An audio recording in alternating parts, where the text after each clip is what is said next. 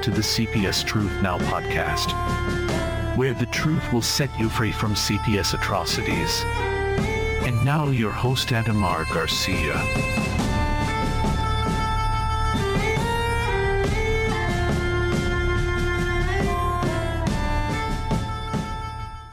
Welcome to the CPS Truth Now podcast.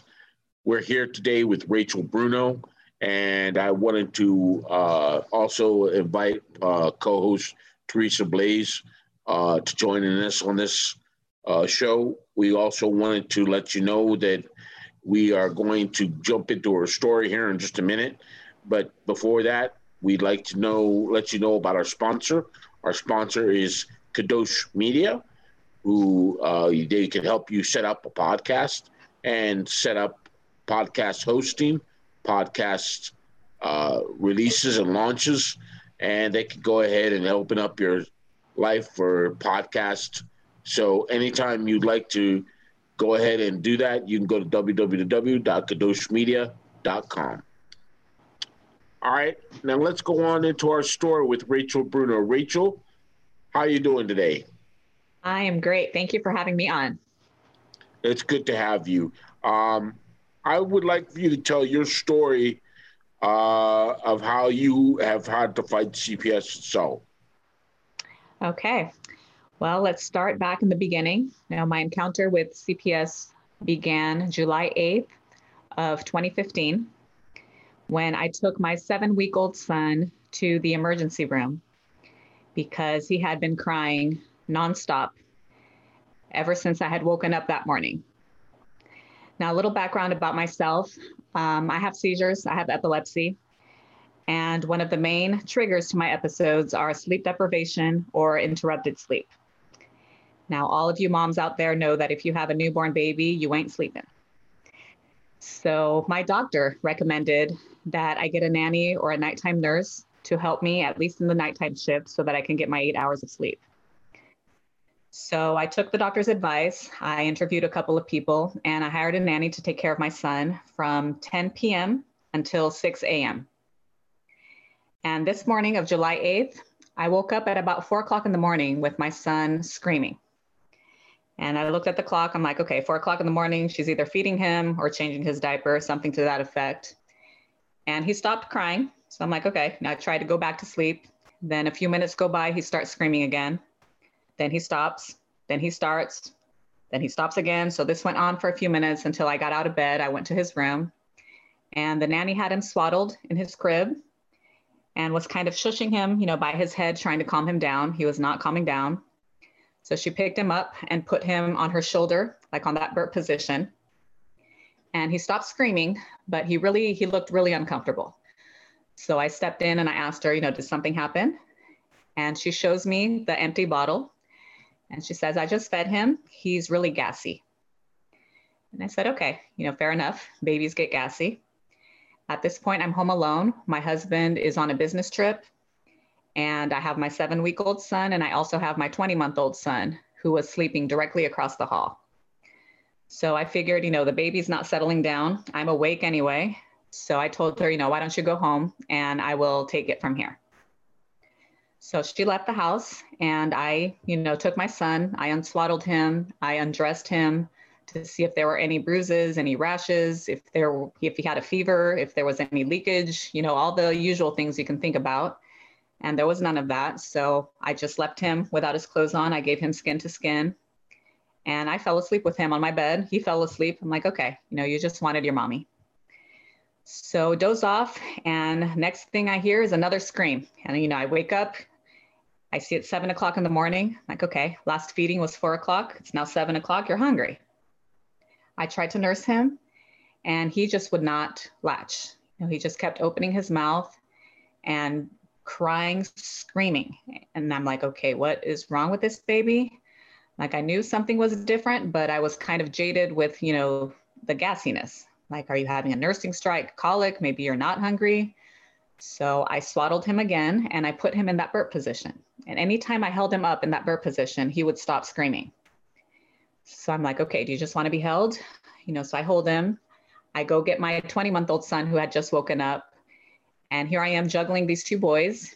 trying to get our morning routine going. And anytime I would lay Lucas, the baby, anytime I would lay him down, he would just start screaming. And anytime I held him, he would stop screaming. This went on for about 6 hours, and he would not eat. He would not sleep. My mom was with her husband who was having cataract surgery. My husband was out of state. So I'm like, okay, I call my mom, like, Mom, please find somebody to pick up, your husband. I need somebody to come here so that I can take this baby to the pediatrician. Something is wrong. I don't know what's wrong. She comes over and, I give her the baby. I go call the doctor. The receptionist told me that the doctor wouldn't be available until 3 o'clock that afternoon. And I tell her, this kid has been screaming since 4 o'clock this morning. I need to see somebody. And she said, okay, then take him to the emergency room. So at this point, I'm there with my mom, my 20-month-old son. We all get in the car together and we drive to the hospital, the children's hospital that I knew. And as we know, babies love to sleep in the car. As soon as we get in the car and the car starts driving, my son stops crying. He's seemingly fallen asleep. And I'm like, great, here I am, overreactive mom going to the emergency room. But we get there. The receptionist asked me what the symptoms are. They do take me to the back room right away. A nurse comes in, takes his vital signs, no fever, blood pressure seemed fine, everything seemed fine. But the pediatrician came right away and he told me to lay my son down flat on the bed. And at this point, again, my son seems like he's sleeping. He's not crying anymore. There's no reaction, right? So I lay him down on the bed and the doctor steps away, probably about 10 feet. I'm thinking he's going to leave the room, but he stops right at the door. And he is just laser focused on my son, staring at my son at that bed. And everybody is silent around the room. He stands there for probably about 15, 20 seconds. And then he walks towards the bed again. And he goes right to my son's head, right behind his left ear. And he looks at me and he asks me, did you feel this? And I said, no. So he grabs my hand. He puts it right there behind my son's ear. And he says, you feel that bulge? And I said, yes. He says, that's fluid that's leaking from your son's brain. So at this point, I'm like, okay, well, what does that mean? He's like, it could be spinal cerebral fluid or it can be blood. We need to go do a CT scan right away to see what's going on. As soon as he says that, about 8 personnel rush into that room and they're intubating my son. They're putting tubes all over the place. They're sticking the monitors on his heart. They start rolling me away into the CT room. And as we're rolling down the hallway, his right arm starts twitching. When his right arm starts twitching, those nurses really start running. And I look at the nurse, I said, is this normal? And she says, no. And that's the first thing that came to my mind. I'm like, oh, right arm twitching, left side of the brain, he's having a seizure. And first thing that comes to me is, oh my God, I gave this to my son. It's genetic, it's hereditary. I say a little prayer for him right there. Like, God, please spare my son from having to live with this like I did. We get to the CT room, they take him away and the doctors tell me to go wait in the waiting room for the results. I'm in shock. I'm there with my mom. We start texting everybody. My husband is in a business meeting, no idea what the heck is going on. I just went from gassy baby to now there's fluid leaking from my son's brain. The doctors come back, take me to the back room where all the monitors are. And he says, this is very serious. I said, okay. It's a cranial fracture and the fluid that is leaking is blood. The brain hates blood. We need to go do emergency surgery right now to see what we can do. So I'm still in shock. I'm like, well, okay, surgery, emergency brain surgery, blood. He's like, are you against blood transfusions? I'm like, I don't care what you have to do to save my son, save my son. I'm signing all these papers. It's just complete chaos in that emergency room.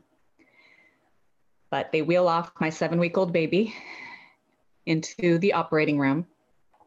And there I am, left with my mom, with my 20-month-old son, and our heads are spinning.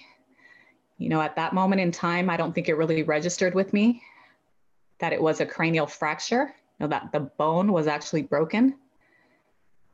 All I was thinking was, the fontanelle isn't completely formed yet. The baby's head the cranium isn't completely formed. Maybe one of those flaps popped open. The bleeding could have been caused by an aneurysm, which caused the flap to open. I was thinking a gazillion things in my head.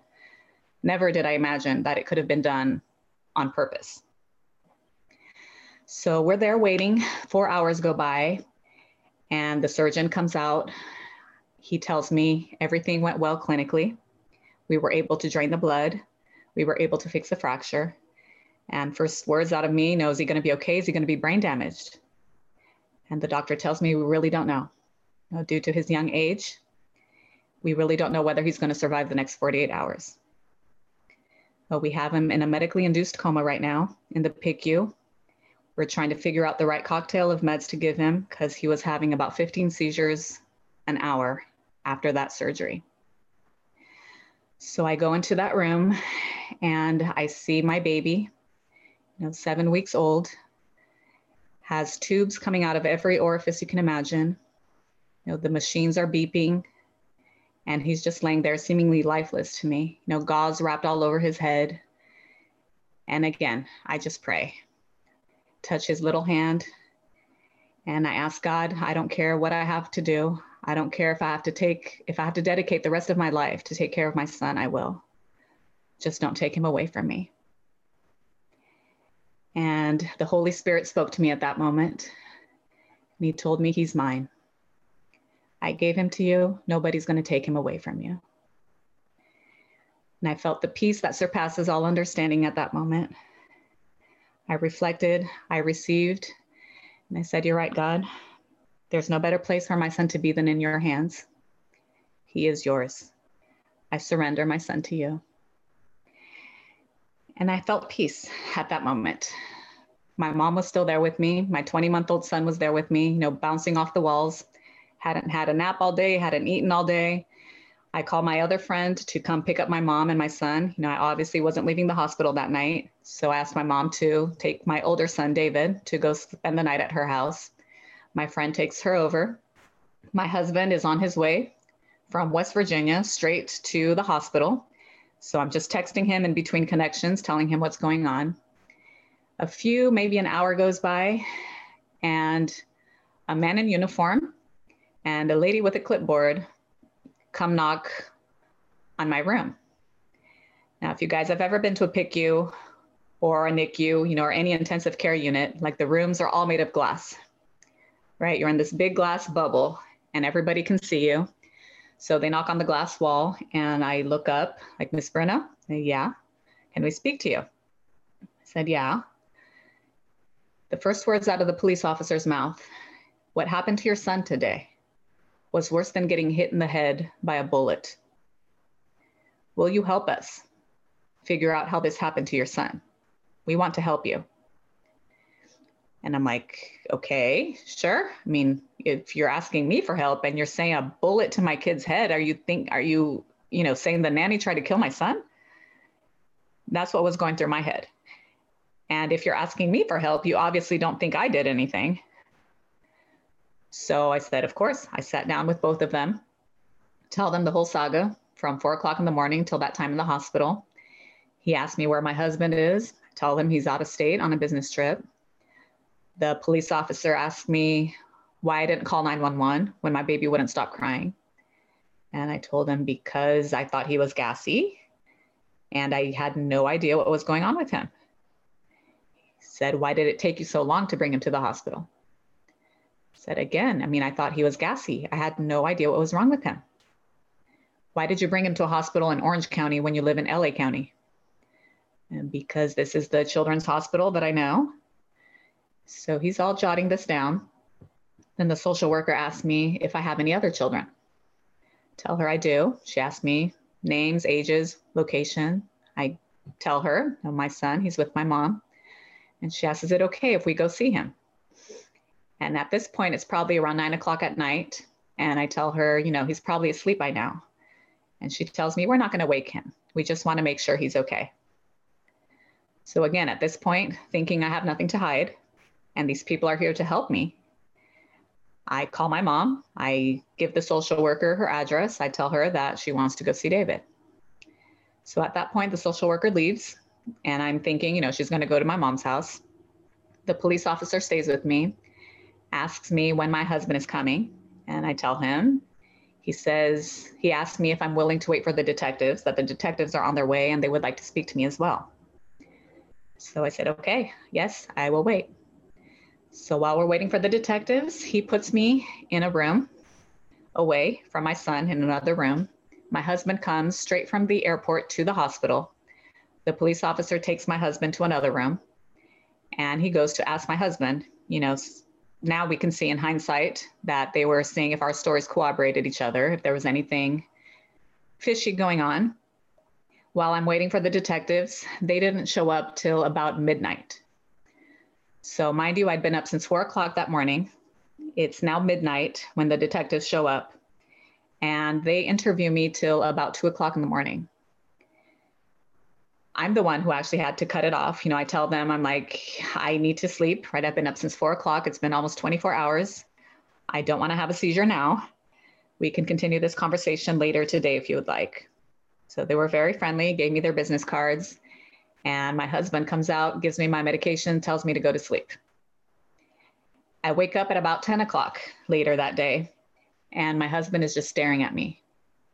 My first instinct is to look over at the baby, like he's awake. I mean, he's alive, right? The machines are beeping, and like, what's going on? Why are you looking at me like that? And my husband looks at me and he says, they took David. I said, who's they? Where? How? Who? What? How? What happened? And he's like, yeah, they showed up at your mom's house at 2 o'clock in the morning with 3 police cars, and they took David. And he's been calling social workers all morning. They won't answer the phone. The supervisors won't answer the phone. I call my mom, and I'm like, Mom, what the heck happened? She's like, they showed up here at 2 o'clock in the morning with the police officers. They walked through the house, and the social worker tells me to turn on the light in David's room. Turn on the light. David wakes up right away. He's all happy and bouncy and ready to play. Social worker asks me to take his clothes off. She observes, looks at everything, checks for anything. There are no marks. There's nothing, no signs of abuse. And then she tells me we're going to take him. And my mom is like, no, you're not. And she said, if you don't give him to us, you're going to be arrested. And mind you, there's a bunch of police officers inside my mom's house, and none of them say a word. They're just standing there as the social worker is basically threatening my mom. And my mom says, if I go to jail, do I take him with me? She says, no, he's going to go to foster care, and you are not going to be able to care for him because you're going to have a criminal record. My dad goes to the garage, starts calling lawyers, calling friends. Mind you, it's 2 o'clock in the morning. Nobody's answering the phone. There's a bunch of commotion going on. The social worker is on her walkie-talkies, is on her cell phone saying they're calling for backup. Grandmother is not cooperating. My then 20-month-old son starts noticing all this commotion, starts crying. And at this point, nobody knows what the heck is going on. Nobody knows what to do. So my mom gives my son to the social worker and takes him outside, straps him in the car seat. He's kicking and screaming for my mom. My mom can't do anything. And off they drive in the middle of the night, gave my mom a business card and told her, no, call me tomorrow and we'll tell you when you can pick him up. So here we are the next day at the hospital. No idea where my son is. No idea what the allegations are, what the charges are, nothing. So my husband starts calling social services. I start calling lawyers. I get a lawyer that is willing to see me that afternoon. I go to his office and I'm in shock. I'm like, what the heck is going on? Like, where's my son and where can I go get him? He tells me, sit down. He's like, you have no idea what you're in for. Like, what are you talking about? Like, this is crazy. They can't just come take away your kid. He's like, yes, they can. I'm like, what country is this? Like, are we back in Nazi Germany? Like, what happened to our Constitution?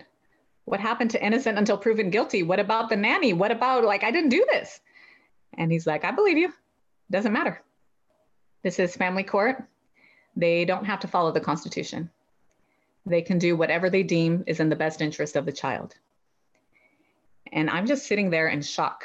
I'm like, what are you talking about? This is insane. Like, there was no signs of abuse on my son. What about the nanny? Like, are they going to go after the nanny? And he said, they may not. We don't know. But right now, you are facing criminal charges. It's a criminal investigation. If they decide to charge you, you're facing 15 years in jail and $100,000 bail. And they are not going to give your kids back to you. And I'm in shock. I'm like, I didn't do this. Like, what is going on here? Like, it doesn't matter if you did this or not. Okay. Your children are under 2 years old, nonverbal. They can be legally adopted by the foster family if the case lasts longer than 6 months. And they will make it last longer than 6 months. And I'm like, adopted? What do you mean adopted? Like, they're going to take away my kids? They're going to adopt my kids? I guess they can do that. So I'm receiving all this information. I mean, I don't know what to think. Like, this is Twilight Zone, right? He continues to talk. He says, you know, your saving grace is that your husband was out of town when this happened. So legally speaking, he wasn't even at the crime scene. Our best bet is to ask the judge to give sole custody to your husband. That way the children don't even risk going into foster care. If the judge approves this, then they're going to kick you out of the house. So at this point, you know, what are my options? I can go into court and technically go in there and fight for my rights with the risk that my children will be removed and placed in foster care. Or I can give them to their father and me being kicked out of the house and losing contact with my children. So of course, you know, I don't care what you do to me, right? I'm the adult in the situation, just leave my kids alone. So I said, fine, you know, we'll go in there, we'll give them to the father. I go home and I tell my husband all this, and everybody is in shock and in horror. My whole family is like, this is ridiculous. They can't do this. You know, we start praying. I tell my family in Brazil, I tell my friends in Switzerland, in Africa, this entire country was praying for us. We go to what they call the 72-hour hearing, which is the emergency hearing 3 days later. And I walk into that courtroom and I'm thinking it's going to be at least, you know, Judge Judy style, where one side says something, the other side says something, and you debate each other and the judge gets to decide. But no, the nanny wasn't there. The police officers weren't there. The social workers weren't there. There was nobody on trial in that courtroom except for me. I was the only one there. My husband was there and a bunch of lawyers. So they start talking and I'm thinking to myself, okay, when is the judge going to ask me? Like, when is it going to be my turn to talk? Next thing I hear my name, Miss Bruno, do you object? And I said, no. He had just asked me if I had objected for the children to be placed with their father. He goes around the room. Children's attorneys, do you object? No. Social services, do you object? Yes. Why?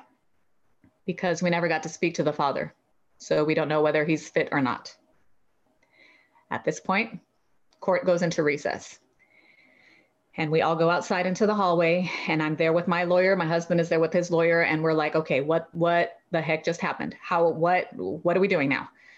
So they start brainstorming. The two lawyers are like, they go back inside. They say, you guys wait here. So we stay in the hallway. They go back inside. And I don't know what the heck they said in there. They argued their way in there and we get called back in. The judge looks at me, Miss Bruno, you understand? Children will be placed with their father. You will have 24 hours to vacate your premises. A social worker will be contacting you. A caseworker will be contacting you regarding visitation and a safety plan. Court is adjourned. And with the swoop of the gavel, I had just been kicked out of the house. I had just lost custody of my children. And I had no idea when I would be able to see them again. I just hugged my mom as we walk out. We're crying, we're bawling. And my attorney looks at me, I told you this was gonna happen. Like, I know, but I still couldn't believe it. I mean, this is unbelievable that these people have the power to do this with no due process, no investigation, no trial, no nothing, and just take away your children. So I go home that day, I go clean out everything. You know, my lawyer tells me you don't leave anything in that house, not even a toothbrush, because they're gonna come into your house and if they find anything of yours, they're gonna use it against you. remove everything from my house. My neighbor at that point was gracious enough to let me store everything in his house. And I asked my attorney, where the heck am I supposed to go? They won't let me live with my mom because my mom was with my son when he was seized. I can't live with my husband now that my children are going to be with him. I'm an only child. My entire family is in Brazil. Where am I supposed to go? And my attorney says, well, as long as your son is in the hospital, you can stay there. It's a monitored facility. So I said, okay. So I go back to the hospital and I sleep in the hospital for about 2 to 3 days. My mom asks my pastor to come pray for us at the hospital. And at this point in time, my pastor was actually in Cambridge writing a book, but his wife came over to the hospital and she saw the state my son was in. You know, she gives me a hug. We pray for my son. And then she turns around and she looks at me and she says, I've been praying and God told me you're coming home with me. And I just hug her and start crying. And thank you, Jesus. You know, I knew this person. We'd been going to this church for about 5 years, but I wouldn't consider us friends. You know, she basically invited a stranger to her house. And God was moving, you know, despite all this chaos, despite all the pain, despite all the injustice, I could see God's hand in everything that was going on at that moment. I couldn't have asked for a better friend. You know, she would cry with me, she would laugh with me, she would pray with me. And this went on for 40 days and 40 nights. I was court ordered to take child abuse classes, parenting classes, and individual counseling. I was given 7 hours a week of monitored visits with both my sons. And again, you know, my whole family's in Brazil. We really didn't have anybody in here who could help us. Like, how was my husband going to run a business and take care of a newborn who just had brain surgery and a traumatized toddler? So my family in Brazil, you know, gathered together. My mother-in-law gave the money so that my cousin, who was a dentist in Brazil, could come over to the States along with her mom to come take care of my kids. Again, you know, just seeing all these little things happening and God moving, despite all the trauma, despite the horrendous situation we were in, I knew I was incredibly blessed at this moment, that I had so many people who were willing to just drop anything and everything they were doing to come help me and my family. So my cousin and my aunt came over. They were with my sons and taking care of my sons. I mean, I couldn't have asked for somebody to love my sons more than these people. During this process, you know, in the child abuse classes, I'm thinking, what the heck am I going to do in a child abuse class? There's going to be a bunch of drug addicts, alcoholics, domestic violence, you know, tattooed up people. And when I get there, much to my surprise, everybody was in the same boat that I was. I kept hearing all these stories of, you know, bath time accidents where a father slipped, baby broke the arm, child abuse, baby gets taken away. There was in the park on the swing, pulled the leg too hard, dislocated the tibia, child abuse, all the children were taken away. A 15-year-old posting naked pictures of herself on Instagram, father disciplines her, she calls the police, everybody gets taken away. And I'm thinking to myself, what the heck is going on? Like, this is crazy. Like, why would these people do this? You know, try to take away these kids from families that, you know, do accidents not exist anymore? Or what is going on here? Something really weird going on here. And, you know, we were in this child abuse class in Orange County. The culprits were always the same. You know, it was the same doctor at the hospital we'd taken. We had the same judges. We had the same caseworkers. And I'm like, okay, 1 time is a mistake, 2 times a coincidence, 3 times, now we have a pattern. And I start praying, you know, and reflecting about this. And interestingly enough, when I was thinking about this, somebody called me and told me, Rachel, I've been praying and the word repent keeps coming to me, repent. Now, at that point, I kind of took it, you know, like Job's friends told him, you know, you must have done something wrong. You must have done something to deserve this, you know, ask God for forgiveness. And I'm like, okay, so I hang up with this person. And later that night, I pray. I said, okay, God, who sinned? Was it my mother? Was it my father? Was it me? Was it my husband? What is going on here? And the Holy Spirit spoke to me that night. And he said, nothing, my child. What you're witnessing right now is just the broken world that we live in. It's the evil world that we live in. It's the destruction of the family, which is what Satan has been trying to do from the moment I created it. And as I'm feeling this, I'm hearing this word, and I'm thinking, oh my gosh, yes. Cain and Abel, like Adam and Eve from the very beginning, right? Trying to put husband against wife, brother against brother. And it's been that way forever.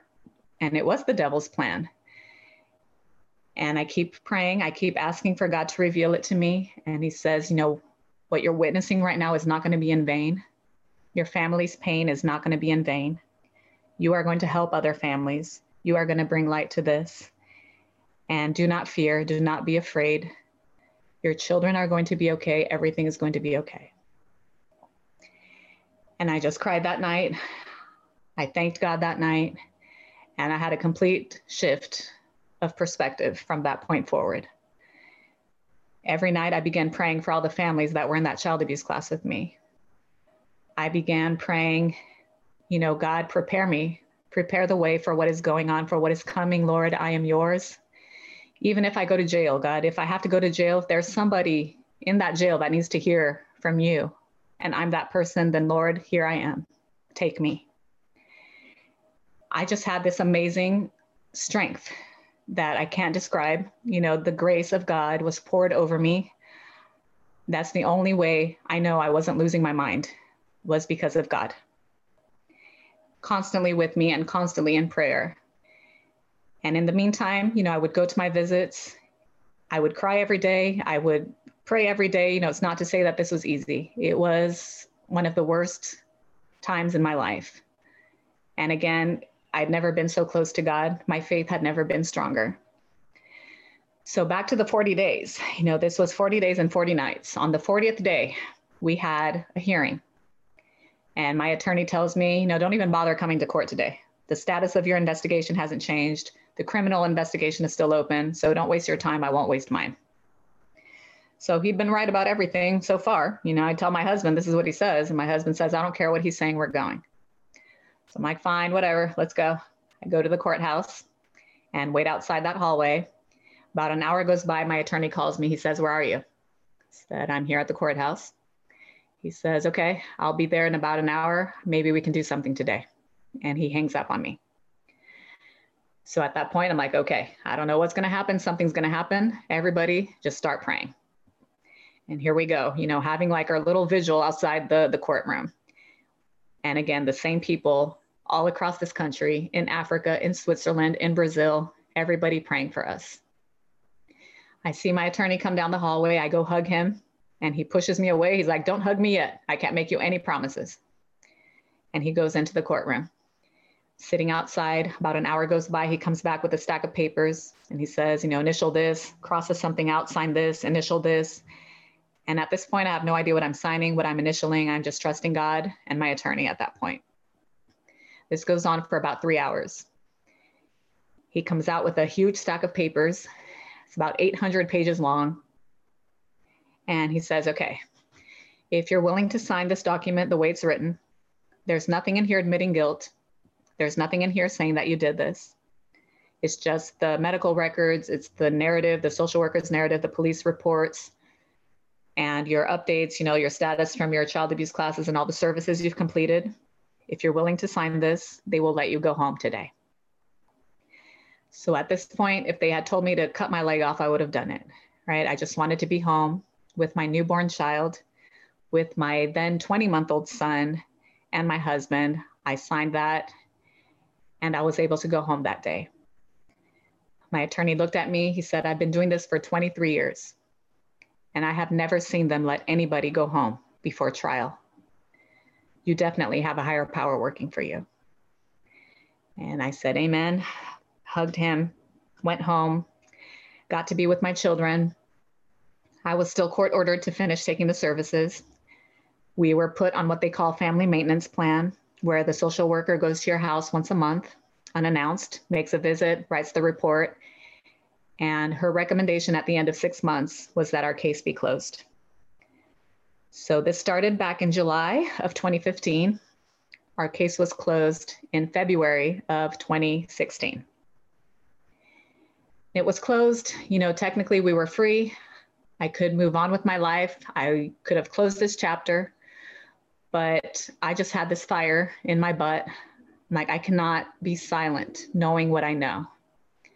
All the injustice that is going on in the system, all the parents who I know were not as fortunate as me. I can't stay silent, Lord. Open the doors for me so that I can go and speak the truth and shine a light on this. So while I was doing that, I'm like, the next step to do, how can I hold these people accountable? Like, there's really nothing I can do except to sue them. I contacted a civil rights attorney. His name is Sean McMillan. And that's all he does here in California is sue CPS. I mean, he has won millions and millions of dollars in these lawsuits.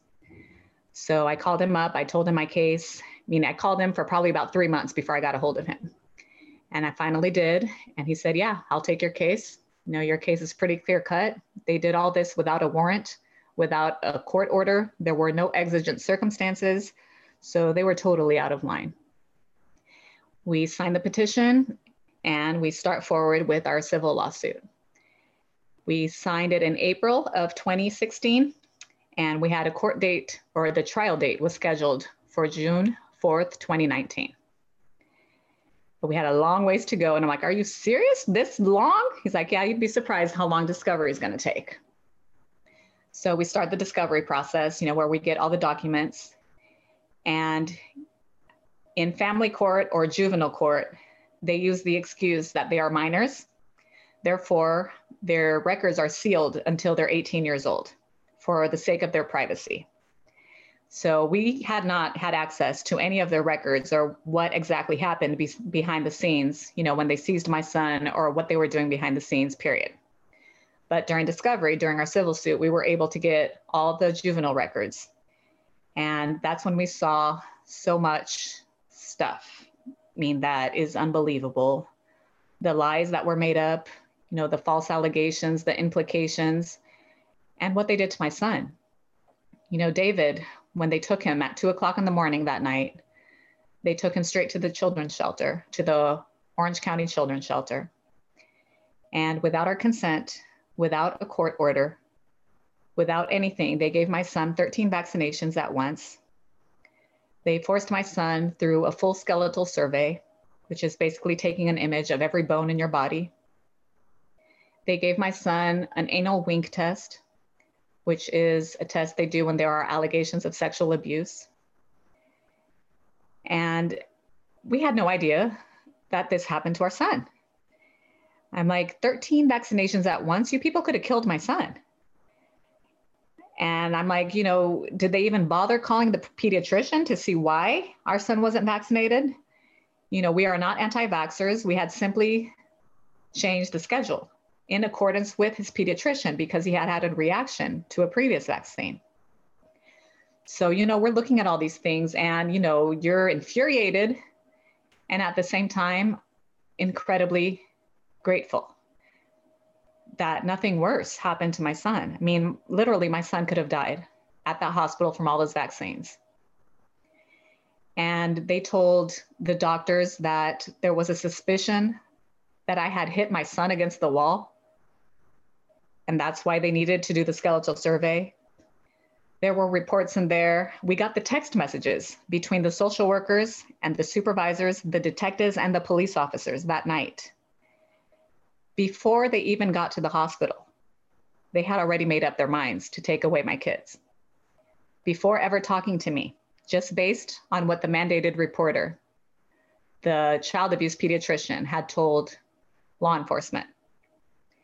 So one of the most alarming text messages was between the social worker and the supervisor, where the social worker that was on her way to interview me tells her supervisor, I'm on my way to the hospital, have an infant with a cranial fracture. Sibling is 20 months old and is with the grandmother per mom. Oh yeah, and the baby was overnight with a doula. So the supervisor replies back and says, OMG, you think it was the nanny slash doula? And the social worker replies back, no, think mom. And that's before they even interviewed me, before they met me, before anything. The detectives, when the police officer told me to wait for the detectives, that they were on their way, well, in that little time period that they were on their way, the detective was already telling the social worker to go to my mom's house and seize my 20-month-old son. No warrant, no court order, no nothing. So all this is coming to light. And again, it's infuriating.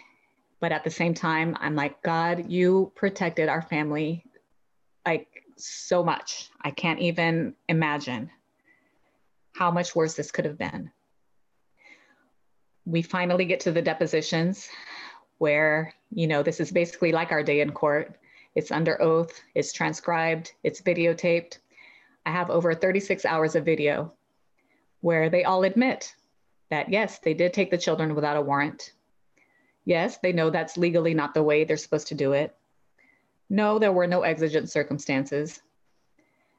No, I don't think the mom did it. No, we did not investigate the nanny. And they talk like this is nothing. I'm like, do people realize that, these are people's families at stake here? You are destroying people's lives. And it was incredible. It was unbelievable to sit there and listen to this. And I would just cry during those depositions, just from the pain that these people seemingly had no remorse whatsoever for what they did. No remorse.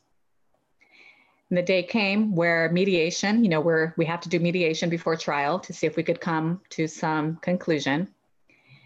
And I did not want to settle. Right? I told my attorney, I'm like, I don't care if I get $1 when we go to trial. I just want these people held accountable.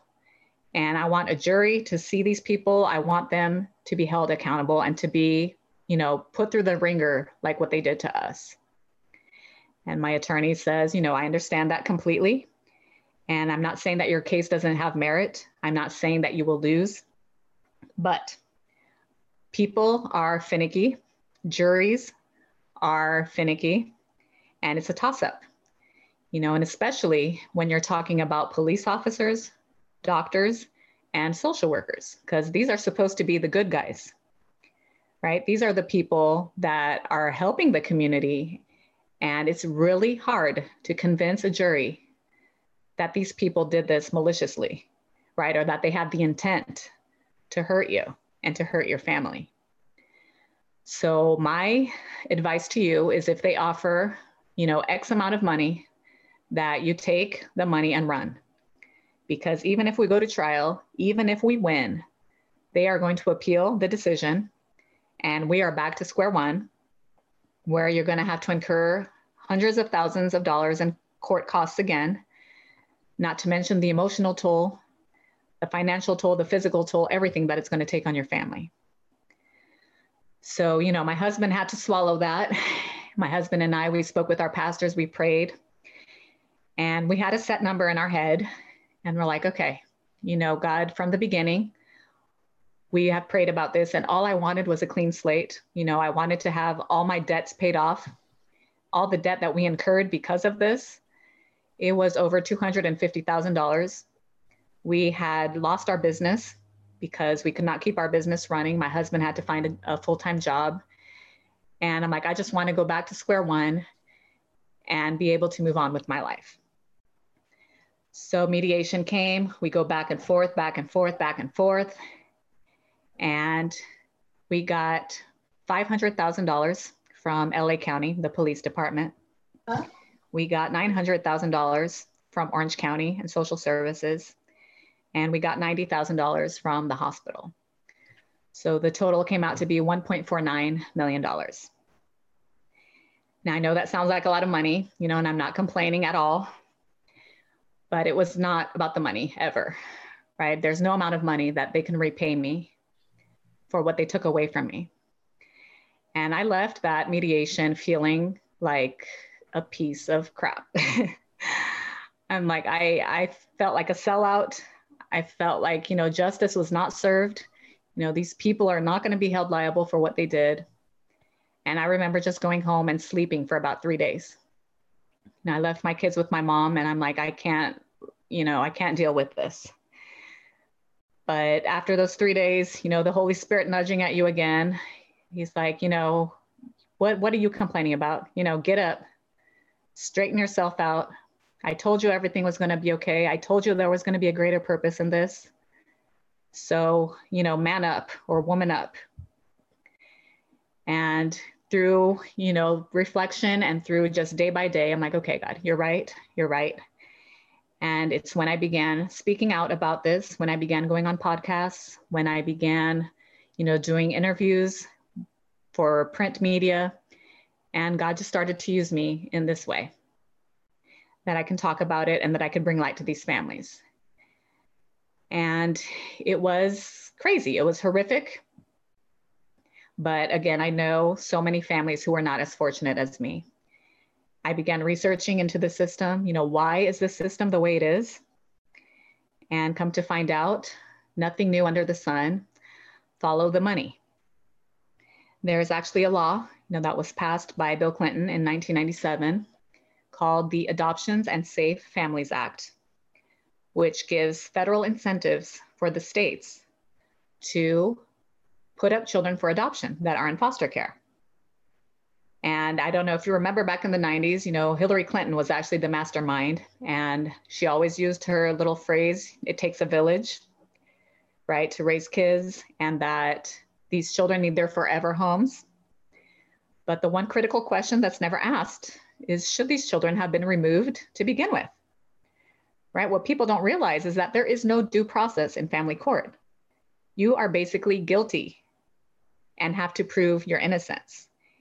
It's completely backwards from what we think of as a courtroom. And again, under the law, child abuse is a crime. So if you are guilty of child abuse, then you will go to federal court and you will have your day in court where you get to present your side, the other side gets to present their side, and whatever happens, happens, a trial by jury.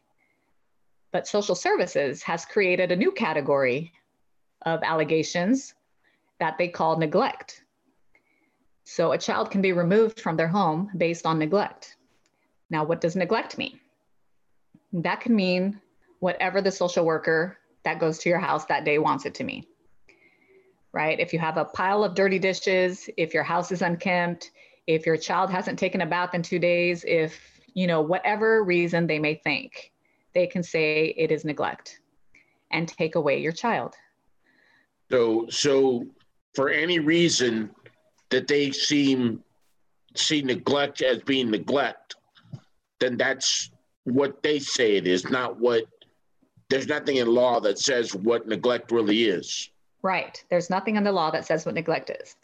And even according to the government's own data, 67% of removals are based on neglect. And less than 10%, I believe it's something like 7 or 8%, are based on actual physical abuse or sexual abuse. So you have something like 83% of cases are unsubstantiated, are found to be unsubstantiated. Yet the children get removed anyway. They prolong the process. Like my attorney said, they prolong it past those 6 months so that the children can be adopted out, and eventually termination of the parental rights. And when they are adopted out, the state still receives money for every child that is placed in foster care and adopted. The state receives anywhere from $2,000 to $8,000 a month per child. Okay, and right now I believe there's 435,000 children in the foster care system. And you're telling me that all of these children have been quote unquote abused, and they are all in foster care because there is not one person within the family that can take care of these children? I find that very hard to believe. And again, if you go back to the money, strangers get more funding than family. So if a child is placed with family, they don't receive as much money as if it were placed with a foster care agency, adoption agency, the church, anything that is like a third party beneficiary. So, that was shocking for me to learn, having grown up in the church, having been a Christian. And we always heard in church that foster care, was like the Make-A-Wish Foundation, that we would have workshops, that we would be encouraged to sign up to be foster parents, that we would give donations to these organizations. And it never, ever crossed our minds that this was illegal. This is basically for the money. It's basically human trafficking. The very definition of human trafficking is to, take somebody for a price and make them do work, whether it be sexual or labor or physical or whatever. And even Secretary Pompeo has come out with the human trafficking report of last year that found 67% of the children that were rescued were in the care of social services when they were rescued, which is, astounding. It's sad. Astounding number. I'm sorry? That's a very amazing and astounding number. Yes, it is. It's crazy. But if you look at it, even if you speak to a psychologist, like, what do you expect a child to do when they are simply ripped away from their family with absolutely no closure? Like, they made me sign a form that said that I could not talk to my children about the case. When I was visiting them, I could not tell them what was going on. I could not tell them when I'd be home. I could not tell them if I'd be home. The children are just left floating, right? And you take away their sense of identity. You put them with strangers. And, when you become a teenager, as we know, teenagers are vulnerable, period, to begin with, but especially these teenagers. And if, anybody shows them a little bit of attention and tells them what they want to hear, they're going to fall right into that trap, right? Into prostitution, into drugs, into homelessness, you name it. And the cycle then repeats itself, right? That these children, these teenagers, they themselves might get pregnant, then they themselves might have their children placed up for adoption. It's just a vicious cycle. And I think, to make a difference, legislation definitely needs to be changed. I don't think any child should have a bounty attached to their head. And we as a church, I think we definitely need to get involved, and not in the way that we have been involved by adopting these children or by fostering these children. I think the other way around, we should do everything we can to keep these families together. The Bible tells us to be a father to the fatherless and to take care of the widow and the orphan. These children are not fatherless. They are not orphans. Okay, they have parents. And it's not to say that in some cases they do have to be removed. But like I said, by the government's own statistics, that's less than 7% of the cases where it's either physical abuse or sexual abuse. Now, if it is a matter that a parent is on drugs, is an alcoholic, is poor, is beneath the poverty line, and their house is unkempt, and, whatever the situation is in these cases, why not take the money that they're offering foster parents and give it to the biological parents so that the biological parents can get their act together? Why not place this money into rehab centers so that these parents can go get some help when they want to? I just think everything is set up completely backwards. And as a church, if you see somebody in your community, in your fellowship that needs help, go help them. Go make a home cooked meal, offer to babysit, offer to drive them. If the mom has to work 2 to 3 jobs, help these people. Find a nonprofit organization that will help these people. Because the minute you report this to law enforcement, you have lost complete control of what happens. And chances are this child is never going to see their parent again. So, take everything they say with a grain of salt. Really do. I can only imagine what a potential foster parent would hear about my case. Okay, without ever speaking to me, without vetting me, without knowing me. The only person they get to speak to is the social worker. Now you imagine a social worker telling a potential foster family that, look at this baby, the 7-week-old baby endured a cranial fracture while in the care of his mother. Will you please help this baby along with his sibling who's 20 months old and take care of these children? If that's the only part of the story you hear, then of course anybody's going to say, give me these kids and keep this evil woman away from them. But they don't know the rest of the story. And that's the problem. That's a real problem. Do you see any way of getting out of it other than what legislation needs to be done? Well, legislation needs to be done. And again, like if people weren't so, I don't know, trigger happy to call that anonymous tip line, right? And report every little single thing that they see. Because again, people don't realize that there is no due process. You have no constitutional protections in family court. This is Teresa. What about a constitutional amendment or something of that nature? Because you just called it, there are no constitutional protections. And it seems to me that ought to be one of the first things we change. That would be interesting to do, because the Constitution doesn't specify parental rights. So when we did a civil suit, it was based on a 4th Amendment and 14th Amendment violation. The 4th Amendment is the illegal search and seizure, right? That they cannot do that. Right. And the 14th Amendment is the privacy issue, that a family has the right to live together with minimal government interference, right?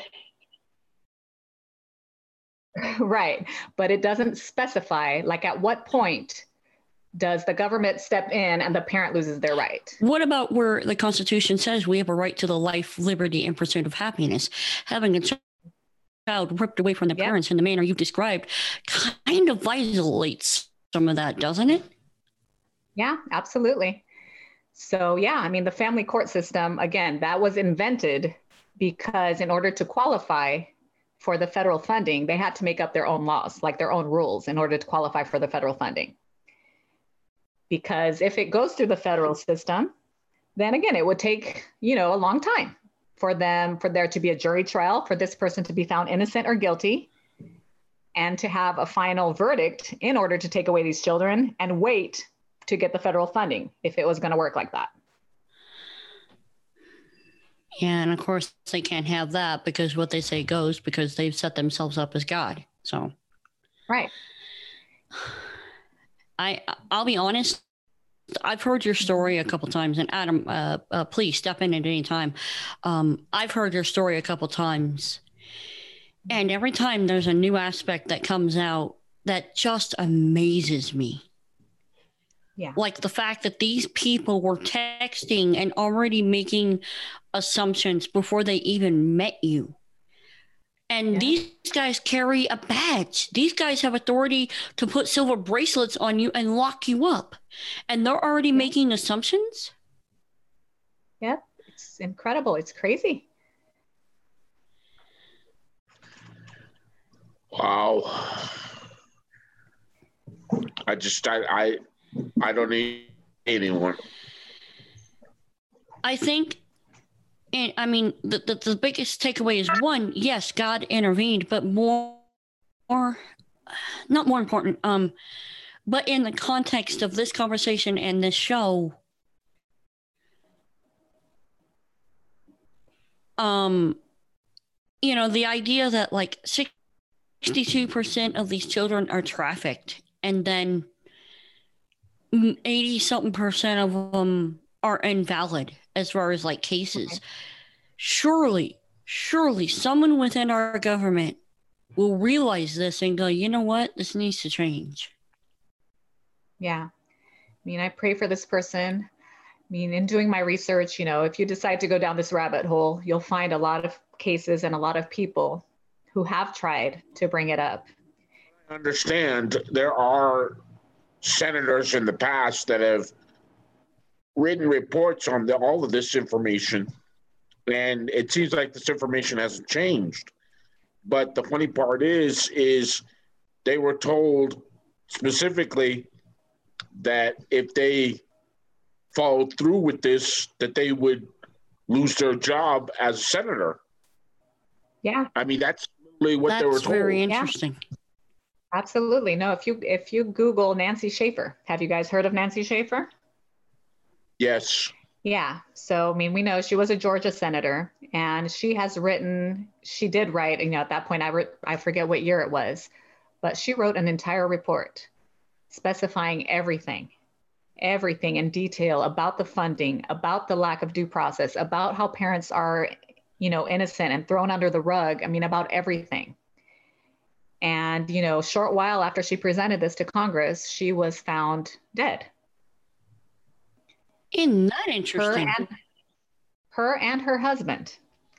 And they called it a murder-suicide. A couple who had been married for over 30 years, both were born-again Christians, and they decided to commit suicide. Right, just like many other people who have crossed the hairs of individuals were murder-suicided. Okay, yeah. Mm-hmm. Yeah. So I think that's why a lot of people do not want to touch this with the 60-foot pole. I mean, there are a lot of powerful people that control this system. Now, I don't see it changing anytime soon.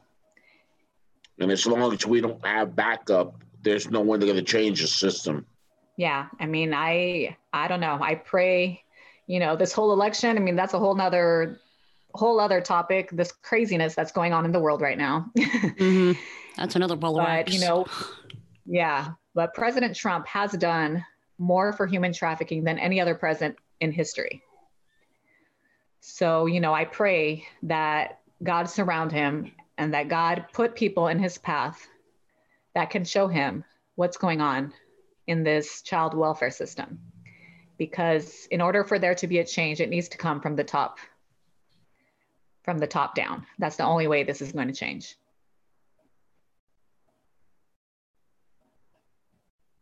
Well, Rachel, I'd like to thank you for coming on the show and for talking with us about this whole entire situation, your story, and some of the statistics behind it. I hope to one day have you on again, and maybe we could talk more about some of these statistics. Yeah, absolutely. I would love to. Teresa, anything else in closing? No, I just think that your story, Rachel, brings a very dark, ugly, bottom feeder culture to the disinfectant of sunlight. And I think the more that we scream it out, yes, the more the cockroaches will run. Yes, absolutely. We have to speak. And like I said, I'm in a position where I can speak. I am educated. I am in a financial position that I can. My children are with me, and God has not given us a spirit of fear, right? I know a lot of parents out there are afraid, and I don't blame them because these people are so vindictive. Are you afraid? Are you afraid they're going to come back on you for doing this? No, I'm not. I am protected by the blood of Jesus, and my family is protected. I'm not afraid. And that's why I will be an outspoken voice for these parents who cannot speak. I will speak. Amen. Well, thank you for coming on the show. As Adam said, I think you're doing a good thing. Thank you for speaking out. Thank you. My pleasure. Speaking out, too. Adam, it's all yours. Well, we'd like to thank you, everybody, for joining us today. We hope you listen. Please remember that if you wish to speak to Rachel or talk to Rachel more about this, you go to rachelbruno.com, correct? Yes, correct. Yes, you can go to rachelbruno.com. Please listen and share this episode, and we will see you on the other side of truth.